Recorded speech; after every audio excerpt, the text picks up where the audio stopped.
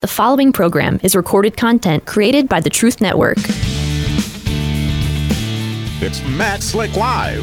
Matt is the founder and president of the Christian Apologetics Research Ministry, found online at carm.org. When you have questions about Bible doctrines, turn to Matt Slick Live for answers. Taking your calls and responding to your questions at 877-207-2276. Here's Matt Slick. 28th of 2023. That's Tuesday, February 28th, if you're listening live.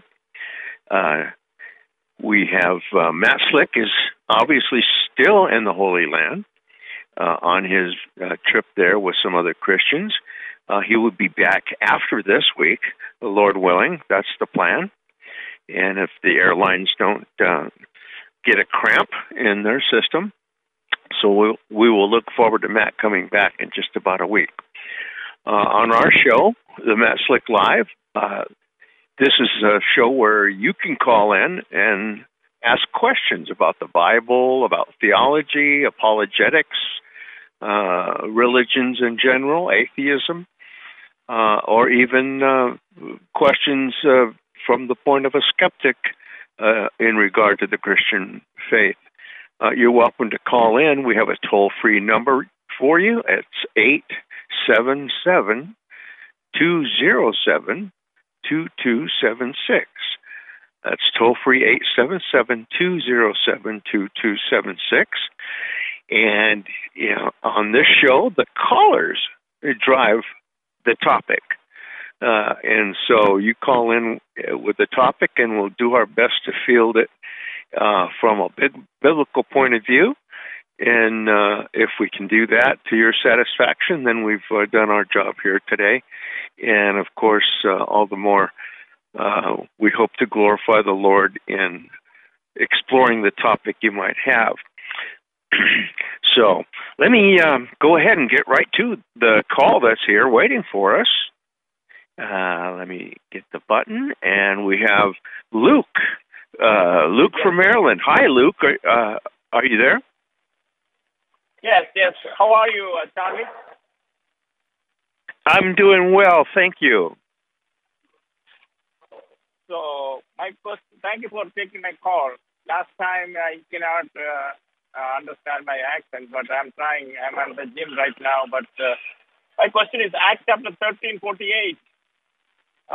When the Gentiles heard this, that's Acts 13? 48. Okay.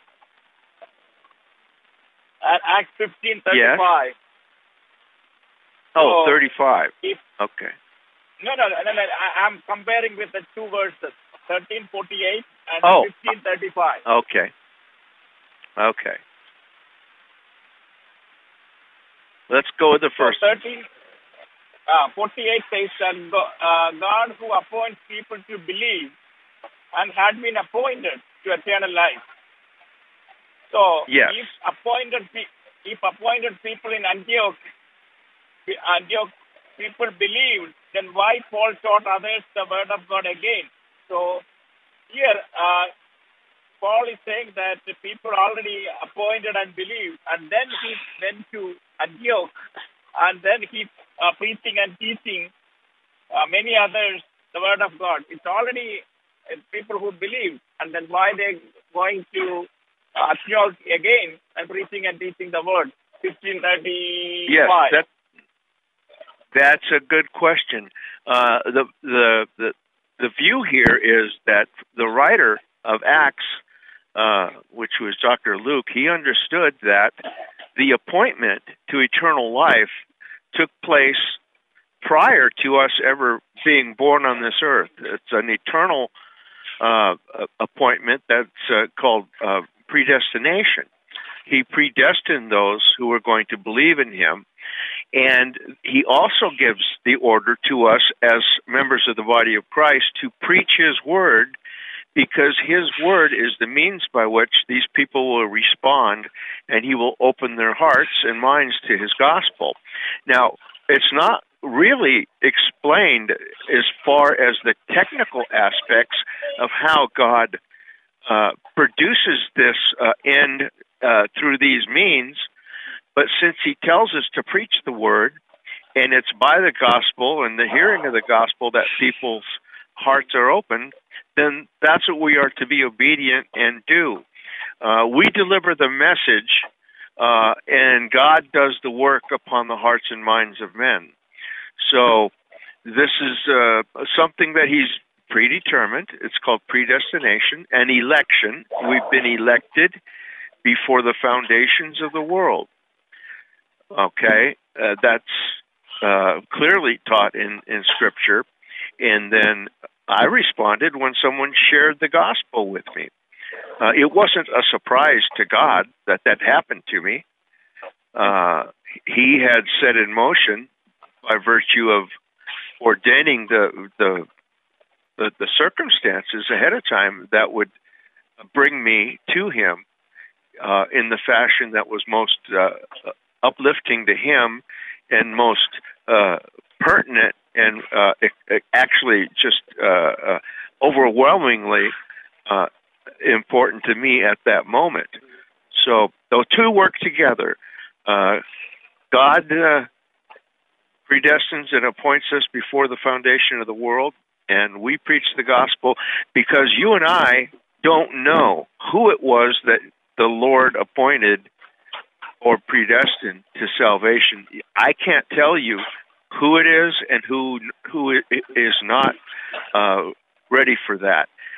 So, in order to cover all the bases, we'll be obedient to God and preach it to everyone. Okay?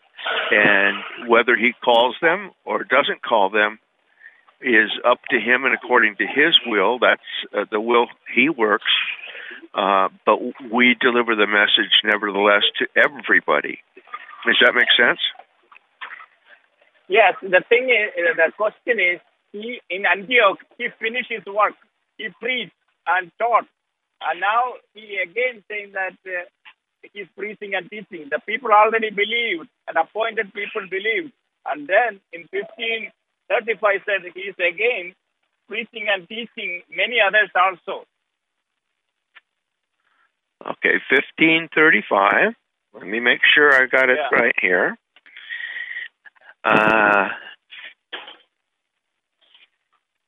Acts 15:35.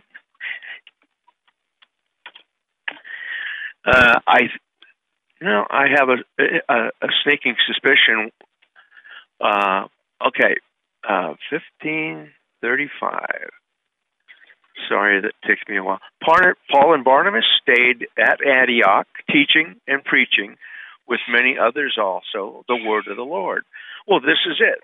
They're carrying out the Great Commission to go and preach into all the world, to every creature, and they're doing exactly what I was explaining. They're sharing the gospel with people, and they didn't know either who was predestined or appointed. So they're preaching it to everyone, even those who object to it and are opposed to the gospel.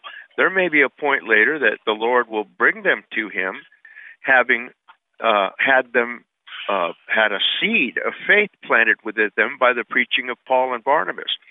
And also, the preaching is by a means by which we can grow in the faith by listening to the words of the apostles and their preaching. And it's a continuation of our walk with God and our getting to know him better and better by the preaching of the word. So it has a dual purpose in that they're carrying out the Great Commission and the word of God is going forth and doing its work. Okay?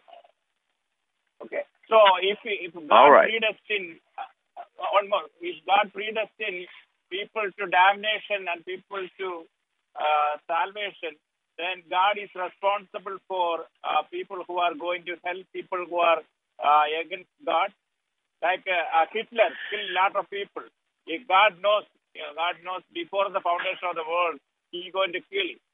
He's going to kill a lot of people. Or if somebody is going to rape a child, God knows that. Well, he does. He does. Yeah, he does indeed know the ones who will not respond to him. And he talks about that as he's described as the great potter. And he has the right to form vessels for the purpose of destruction, to bring about the means that, or the ends that he's intending. He has every right to do that because we have no claim on salvation outside of our faith in him. So he's responsible for creating people the way they are. I like to think of myself as the pot on his spinning wheel, as he's squeezing me into the clay form he wants me to be. I don't like it when he puts a squeeze on me sometimes, but I'm going to end up being a vessel that's going to be praising and glorifying him. But he also says he makes vessels of wrath, and those are known to him as well. Like I say, we don't know what kind of vessel a person is, so we preach to all these human vessels walking around because they're all a reflection of God in his image, and we're to do what we can to help them along by preaching the word. That's the Great Commission. Thanks, Luke. I appreciate that question. It's important, and I'm glad you asked it. There we go. One more thing. So yeah. How come God can judge that people? If God is already sent some people to damnation, then he cannot blame that person because he's already going to hell. God already predestined some people to go to hell, and then how come he can judge that people? How can he do? Do what? How can a judgment for that people going to hell? Because already he predestined people to hell and predestined people to heaven, and then he cannot blame. He cannot judge the people who are going to hell because he's already planned. He's already brought down. Well, he's got every right to do so. Do you remember the story of the great flood of Noah's time? He had every right to judge those people that were wickedness was on their minds and on their behavior at all times and in every way, except for the righteous Noah and his family. God has the right to judge evil and even destroy mankind, with the exception of Noah and his family. He has that prerogative, and we're not to judge him on his actions. He judges us, and when we take when we flirt with trying to say, well, God might not be doing this justly, or it might be an arbitrary and capricious decision on his hand, then we're involved in great mischief.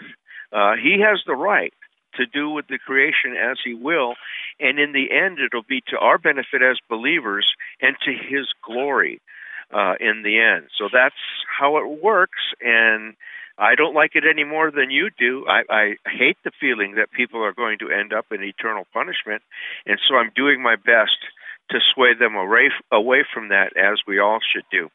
Thank you so much, Luke. Okay, that was a good question, and it's a mechanism by which God doesn't give us full insight to, but he does describe the fact that he is the just judge, and in the end, he of all persons we can trust will do what is right, and we're going to soon come on a break. I'm glad that question was. We got another question coming up, and so stay tuned, and we'll be right back with your questions on Matt Slick Live. It's Matt Slick Live, taking your calls at 877-207-2276. Here's Matt Slick. Hi, this is Charlie Spine sitting in for Matt Slick on Matt Slick Live. I'm glad to have you with us. We have a toll-free number to call in with your questions, and that number is 877-207-2276. And we do have some calls. Let me get right back to them, and we'll call here's a call from Timothy. Hi, Timothy. Hey, how's it going? Hi, Timothy. You with us? Oh, good. Yes, thank you. Yeah. I got you. Okay, you can hear me? Yes, I can. My question is, when Jesus says that the dead in Christ will rise first, does that mean people that's been cremated too, or is it just those that are in the coffin, or is it those that are cremated too that will rise? Oh, that's a wonderful question. Yes, believers who have gone on and died in the faith, okay, they will be raised first, and then we will join them in the air. Yes. Now, here's the thing: people that have lived a life of faith and trust in Jesus, if they get cremated, they go to dust in a crematorium in a few hours, and that's all that's left of them in the physical sense. People who decide to be buried in a coffin, well, they're going to go to dust too. From dust we came, and to dust we will return. It may take them years and years to return to the form of dust, but they too will end up in a form of dust.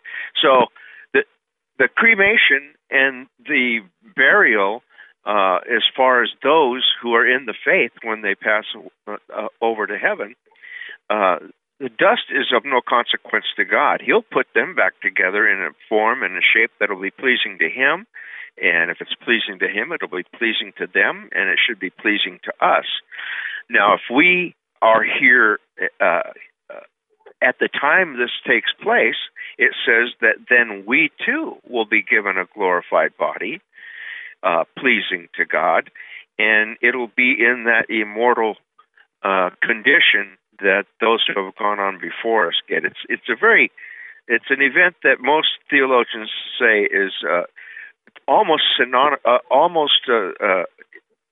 synchronized in that what they're speaking of takes place in just a very brief moment of time, and we probably won't know that they preceded us in getting their body by any time sequence, but that we'll be joined with them and then forever be with the Lord. So cremation, that's up to a Christian. It's not forbidden in Scripture. It's not advised in Scripture one way or the other.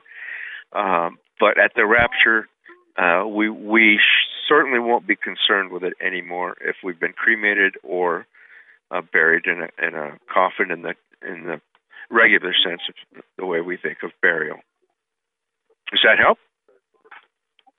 Yes, thank you. Okay, well, thank you so much for that question. That's a great question, and I'm glad you asked it. So, excellent. So we do have someone else on the line. You can get on, too. We have open lines at 877-207-2276. This is Charlie Spine sitting in for Matt Slick. Matt Slick will be back with us, Lord willing, next week after he finishes up his trip to the Holy Land. And we look forward to that, and we look forward to his reports when he comes back. But now we do have another caller on the line, and it's Diana. And Diana, I think you have a question about the Trinity and the hypostatic union. That's always a good topic. Hello, Diana. Diana, I hit the button to put you on the air. Perhaps Diana has stepped away from her phone. Let me put her on hold, and we'll come back to Diana. But the hypostatic union is a wonderful topic. It's something. It's a jawbreaker of a term for some people, but don't let it scare you. This is just one of those theological terms that I often tell people is a shortcut into a topic that has to do with Christ's incarnation. When he came to earth, he was fully God and fully man, not half and half or part and part. Fully God and fully man. We learn that sometimes from Philippians chapter 2, where it says he emptied himself and was found in form of a man, and even went to death on a cross like a man. He emptied himself and took upon here's the thing. He didn't give up any part of his being deity. Okay. In fact, the verse says, while never ceasing to exist as God, he lay aside his prerogatives as God and became man for us. So he never ceased to be deity, but he took upon an additional nature and became the only one that can fit the title of Theanthropos, the God-man. Okay, we've heard of anthropology, the study of man, and theology, the study of God. The Theanthropos is the God-man, and there's only one of them. It's Jesus Christ. Now, in the hypostatic union meant that, as Philippians says, he humbled himself for a time and was obedient to the Father in all things as a man. Okay, but he still had prerogatives he could exercise, such as curing the lame, giving sight to the blind, giving hearing to the deaf, raising the dead. Because he was who he was, fully God and fully man, we shouldn't be surprised and expect anything less from him when he wanted to do so. The hypostatic union is an insight into the Trinity, in that as a man, he was dependent on his Father in heaven, and said that he only did those things which the Father showed him. He always did the will of the Father. This is the kind of obedience that you and I can't muster up a perfect performance and a perfect score and say that we've always done the will of God in heaven. We do our best sometimes, but we fall short. But he, in the hypostatic union, did not fall short. He performed the act that no man could perform, in that he sacrificed himself as a man and as God on that cross for us. Interestingly enough, he still exists as a man. He says he came back, rose from the dead, and he showed his disciples his wounds. He invited Thomas to put your finger in my hands, put your hand in my side, and see that it is I myself. And Thomas, with his famous confession of faith, said, "My Lord and my God." He recognized, this doubting Thomas recognized finally fully who Jesus was. He was his Lord and his God, the man Christ Jesus. And it's a wonderful confession of faith that is for us there. Now, we're coming up to a break, and so come back when we're done. It's Matt Slick Live, taking your calls at 877-207-2276. Here's Matt Slick. Okay. Hi. We're back from the break. This is Charlie Spine again, sitting in for Matt Slick on Matt Slick Live. And we talked a little bit about the hypostatic union and how it applies to Christ in his two natures on earth, both God and man. And I mentioned a section of Scripture where Thomas, the Apostle Thomas, who is famously known as Doubting Thomas, the skeptic of his group, the others had reported to him the risen Christ, and that was his rebuttal to them. Well, I'm not going to believe it till I can put my finger in the wounds of his hands and my hand in the wound in his side. And of course, Jesus produced himself with those wounds for Thomas to look at. And Thomas confessed, "My Lord and my God." Our Jehovah's Witness friends will take that verse, and sometimes when you show it to them and say, "Look, this proves the deity of Christ and his humanity at the same time," and they say, "No, Thomas was just exclaiming, like with an exclamation point at the end, 'Oh my Lord, oh my God.'" And of course, that would be taking the Lord's name in vain. And Jesus, as an Orthodox rabbi, would have had to chastise Thomas for such an exclamation.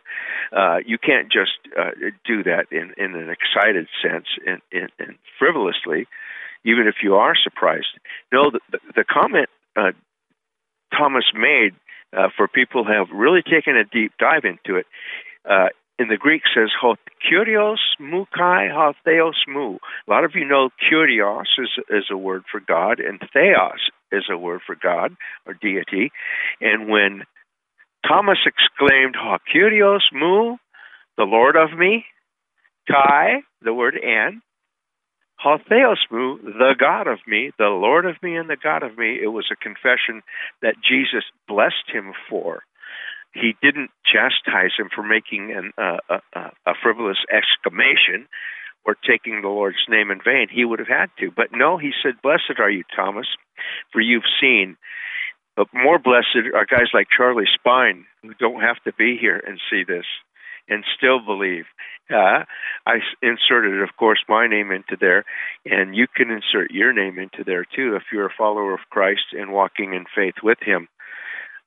You didn't have to be there for you to know from the evidences that have been produced that there's every good reason to go along with Thomas and look at Christ and confess, my Lord and my God. And that's just part of the hypostatic union that we enjoy as we understand Jesus. And, of course, those same Jehovah's Witnesses who come to your door, of course, they deny his deity. I've found it helpful. I have a copy of their New World Translation, which is a corrupt version. They've paraphrased really in the spots which they want to make it look as though it agrees with their theology. They've inserted words and deleted words and stuff like that. And unfortunately, but I've got a translation of that I keep close, and I've asked them at my door, well, could you give the same honor to Jehovah? They think of Jehovah as the Father. Could you give him the same worship and honor that you would give Jesus, the Son, who they believe is a lesser God in the sense that he was the first and greatest creation of God the Father, which is the old Arian heresy. Well, they'll say, well, not really. I'll have the New World Translation right there and open it to them to John 5:23, talking about Jesus has been given all judgment, or God has given all judgment to the Son. And the verse 23 says, so that all will honor the Son even as they honor the Father. He who does not honor the Son does not honor the Father who sent him. They forgot to mistranslate that particular verse in their corrupt translation. It's there, and it's locked in, and it's a very powerful verse to show them. It is dynamite, really, and you have to be careful in how you approach them. You don't want to crush them with this kind of a thing, or make fun of them, or say, see, what's the matter with you? Why don't you follow this like me? No, you want to be sensitive and see what that Word of God that they haven't changed will do. It's going to be doing a work, whether you can see it visibly or not. It's going to pierce their soul in one way or another, and perhaps they'll end up rejecting it, or perhaps they'll see the folly of rejecting such a straightforward verse, even in their corrupt translation, which they respect, and they know you haven't made this sort of thing up. So that's part of the hypostatic union. Jesus' two natures.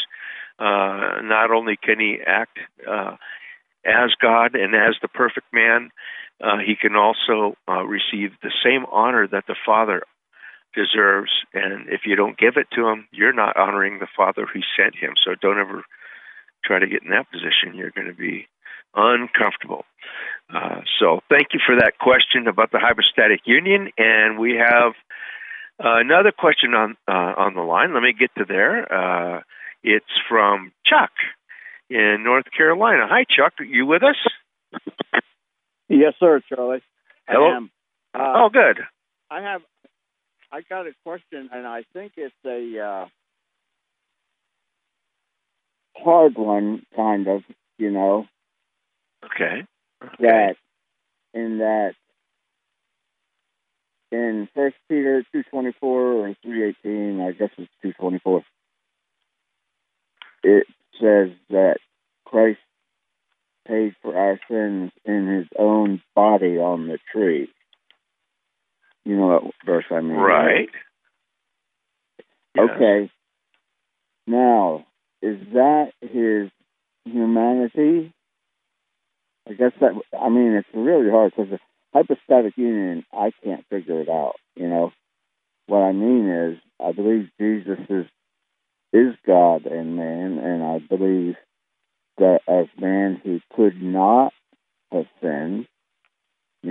I think that's a heresy for people, and I know a big Christian organization that believes that he could have sinned, Grace Evangelical Society, because I wrote the president. Well, that's unfortunate, 2 letters about it.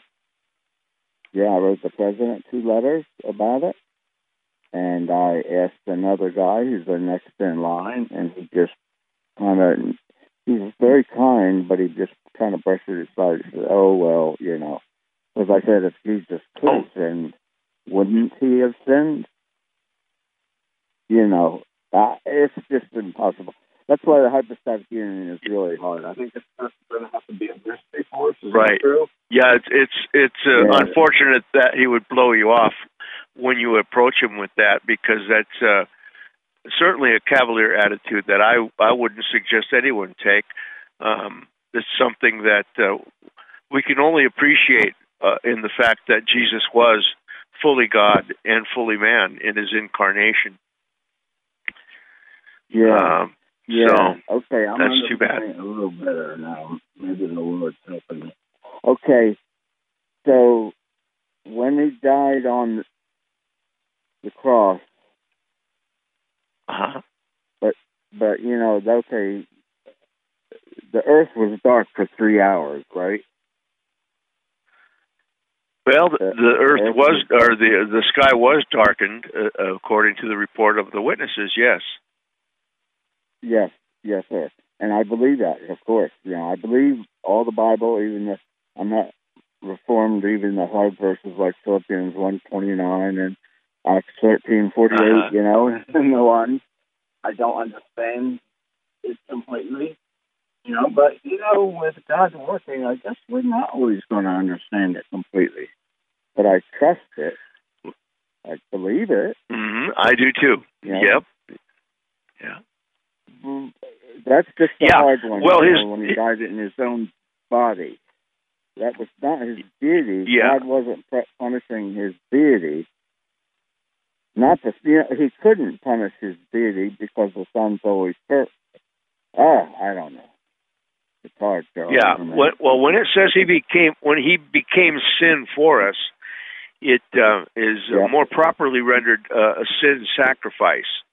Now, if I were to die on the cross for crimes you committed, that would be a 1-to-1 exchange. Okay, that's as far as I could go, and even that wouldn't do any good for you in the final outcome.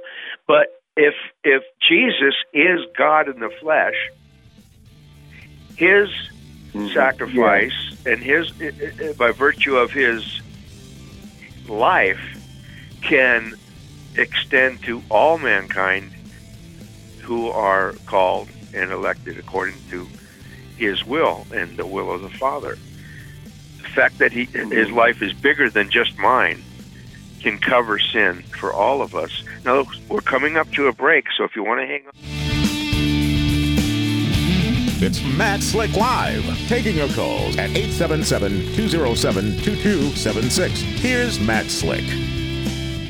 Hi, this is Charlie Spice, sitting in for Matt Slick on Matt Slick Live. And we had an interesting and a very fruitful question from Chuck, and I'll put Chuck back on. Well, I hope that helps you a little bit, Chuck. I would suggest a couple of it. Yeah. Okay. I guess would it be fair to say, Charlie, that we can only say that what happened on the cross, God hasn't fully revealed to us, but he revealed it completely as dying for our sins. I don't mean that. But I feel the question that I asked you is probably on other people's minds too, maybe. Yeah, You know? the depth and the richness of what he did for us is something that we could probably not fully appreciate on this side of heaven. That act of love was like no other that we can imagine. And that's one of the things when we're together with him that we can glorify and honor him and thank him for that. Yes, indeed. Well, thank you, Chuck. Forever and ever. I hope you call back soon. Okay. Bye-bye. Wonderful. That's a topic that, as a Christian, you should never tire of when you dwell on what Christ has done for us and is doing for us right now.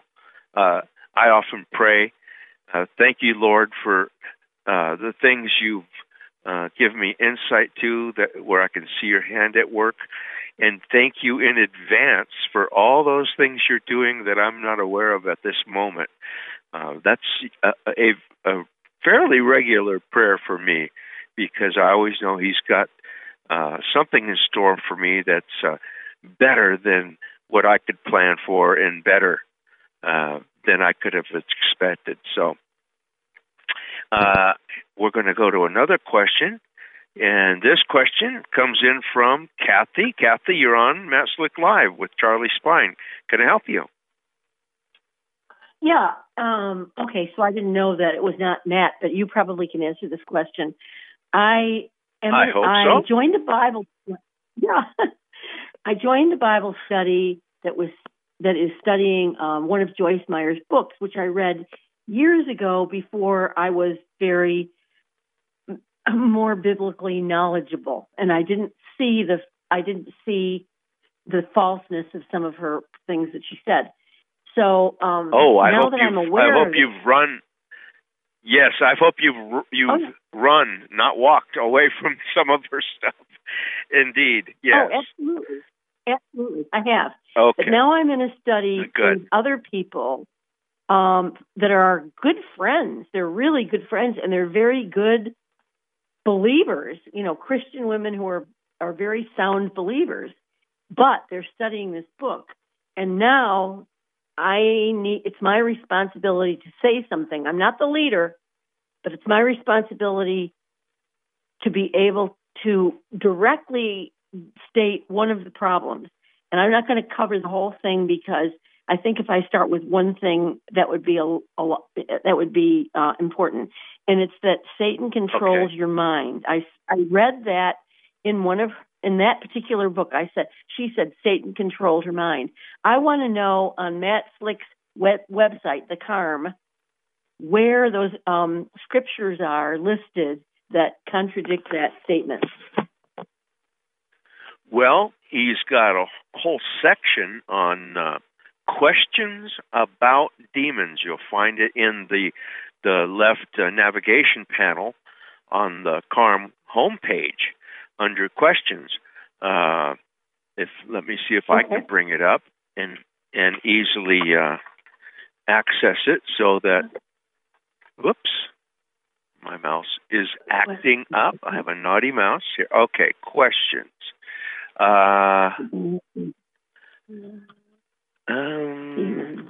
Yes, questions, and demons is in there. And there's a list of answers to questions about demons and fallen angels, Satan, and other related topics. Now, Satan can certainly, what can I say, tempt you and try to steer your mind in one direction or another. He's famous for that. But as for a Christian who has the Holy Spirit living in them, he cannot from within control your mind. Some of the people Absolutely. that have good intentions, they get into what they call deliverance ministries, where they say, even if you're a Christian with the Holy Spirit dwelling in you, that you can be affected by demonic possession or something like that. That's completely untrue. You can be oppressed. Okay, they can put things in your way, demons can, to make things hard for you. And in those articles about answers to questions about demons, you'll see what could open you up to demonic oppression. If you toy with a Ouija board, if you toy with any of the tools of the occult, that could open you up to them oppressing you. And if you suspect oppression, there's even an article on what can I do if I suspect demonic oppression. So some of these articles that Matt has put together are right to the point, and right to the point of things you're asking about now. But if you're a Christian, and if they're trying to say that Satan can somehow enter into you and control your mind, they've gone too far. That's over the line, sorry to say. Absolutely. And that's in that book, Battlefield of Mind. Pardon me? Yes, Battlefield of the Mind. That's well, it's a battlefield. They might be confusing a battlefield of the mind with the battlefield that's going on in heavenly places, where we're told to put on the full armor of God in Ephesians.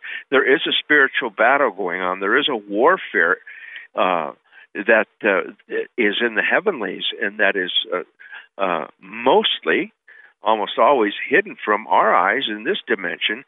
Some people have been opened up to see and appreciate that kind of battle that's going on. Very few people, but there is a battle going on, and if they want to call it the battle of the mind, and they're referring to the battle that is currently going on in the heavenlies, well, then if that might be a synonym in their point of view for what's going on that way. But the battlefield of the mind, anything that would hint or suggest that Satan could be in a Christian and at the controls one way or the other is just a little bit too far. Absolutely. I totally agree. And this is delicate because, I mean, like I said, these are friends, and I have to approach it with kindness and love and gentleness, and not come on like you guys are wrong and I'm right, or the Bible is right and you guys are wrong. And, it's so I have to come up with actual scriptures.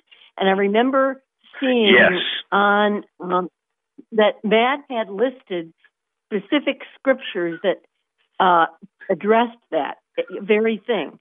Yep. And that's what I'm looking for, the scriptures that addressed that.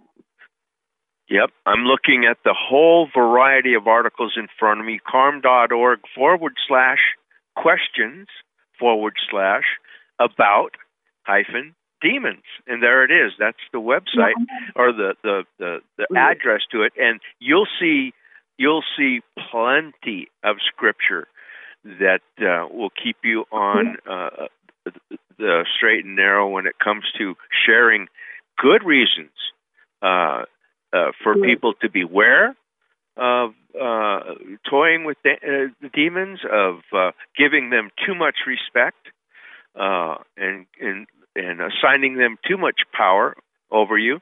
You can avoid that, but you certainly want to take seriously the fact that these are powerful beings, and they're very well known for putting things in our path that would divert us from our focus on Christ and on His Word. He's very tricky that way, and we got to be wary of his wiles. And but they may have just gone a little bit overboard in with all the best motives, but maybe a little too far in their conclusions. So be sensitive. Have those articles. You may find one that is a rifle shot right at what you're talking about. One of them with you might see the door open to share an article and the scriptures that are in the article, and hopefully because there are some new believers in this group too. So that's really important. if there's some new believers yes. in this group. So yes, it's important that they sink. Yes, it's important that they sink their new believers' roots into some healthy ground. And it sounds like you need to fertilize that a little bit more with the Word of God, and make sure that they get a good grasp of the ins and outs and the yeses and nos to these kind of topics from Scripture. You're doing a good job, and it is delicate, because sometimes when you accost someone's favorite belief or understanding, it takes some finesse to get through that. It's like walking a tightrope, to tell you the truth. And the more you look to the Holy Spirit to give you the balance to get to the other side, the more effective you'll be. But I'm sure He's going to be behind you and supporting you and balancing you through that tightrope walk, okay? Yeah, and I have some friends, other group, praying for me that this will happen, this will come to glorify God. So I appreciate your help. Thank you so much for answering. Oh, you're so very welcome, and thank you for your call. Call back. Bye-bye. Well, that's important, my friends.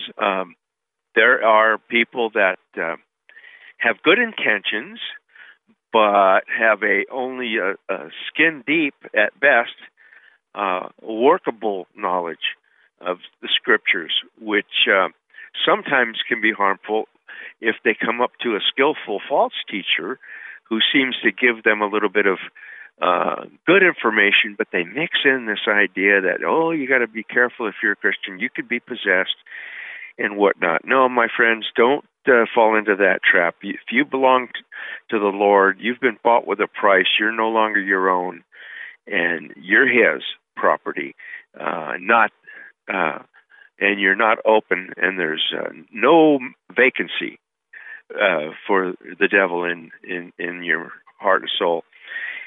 But, nevertheless, he may give you a struggle, and the Lord with you will prevail over his wiles.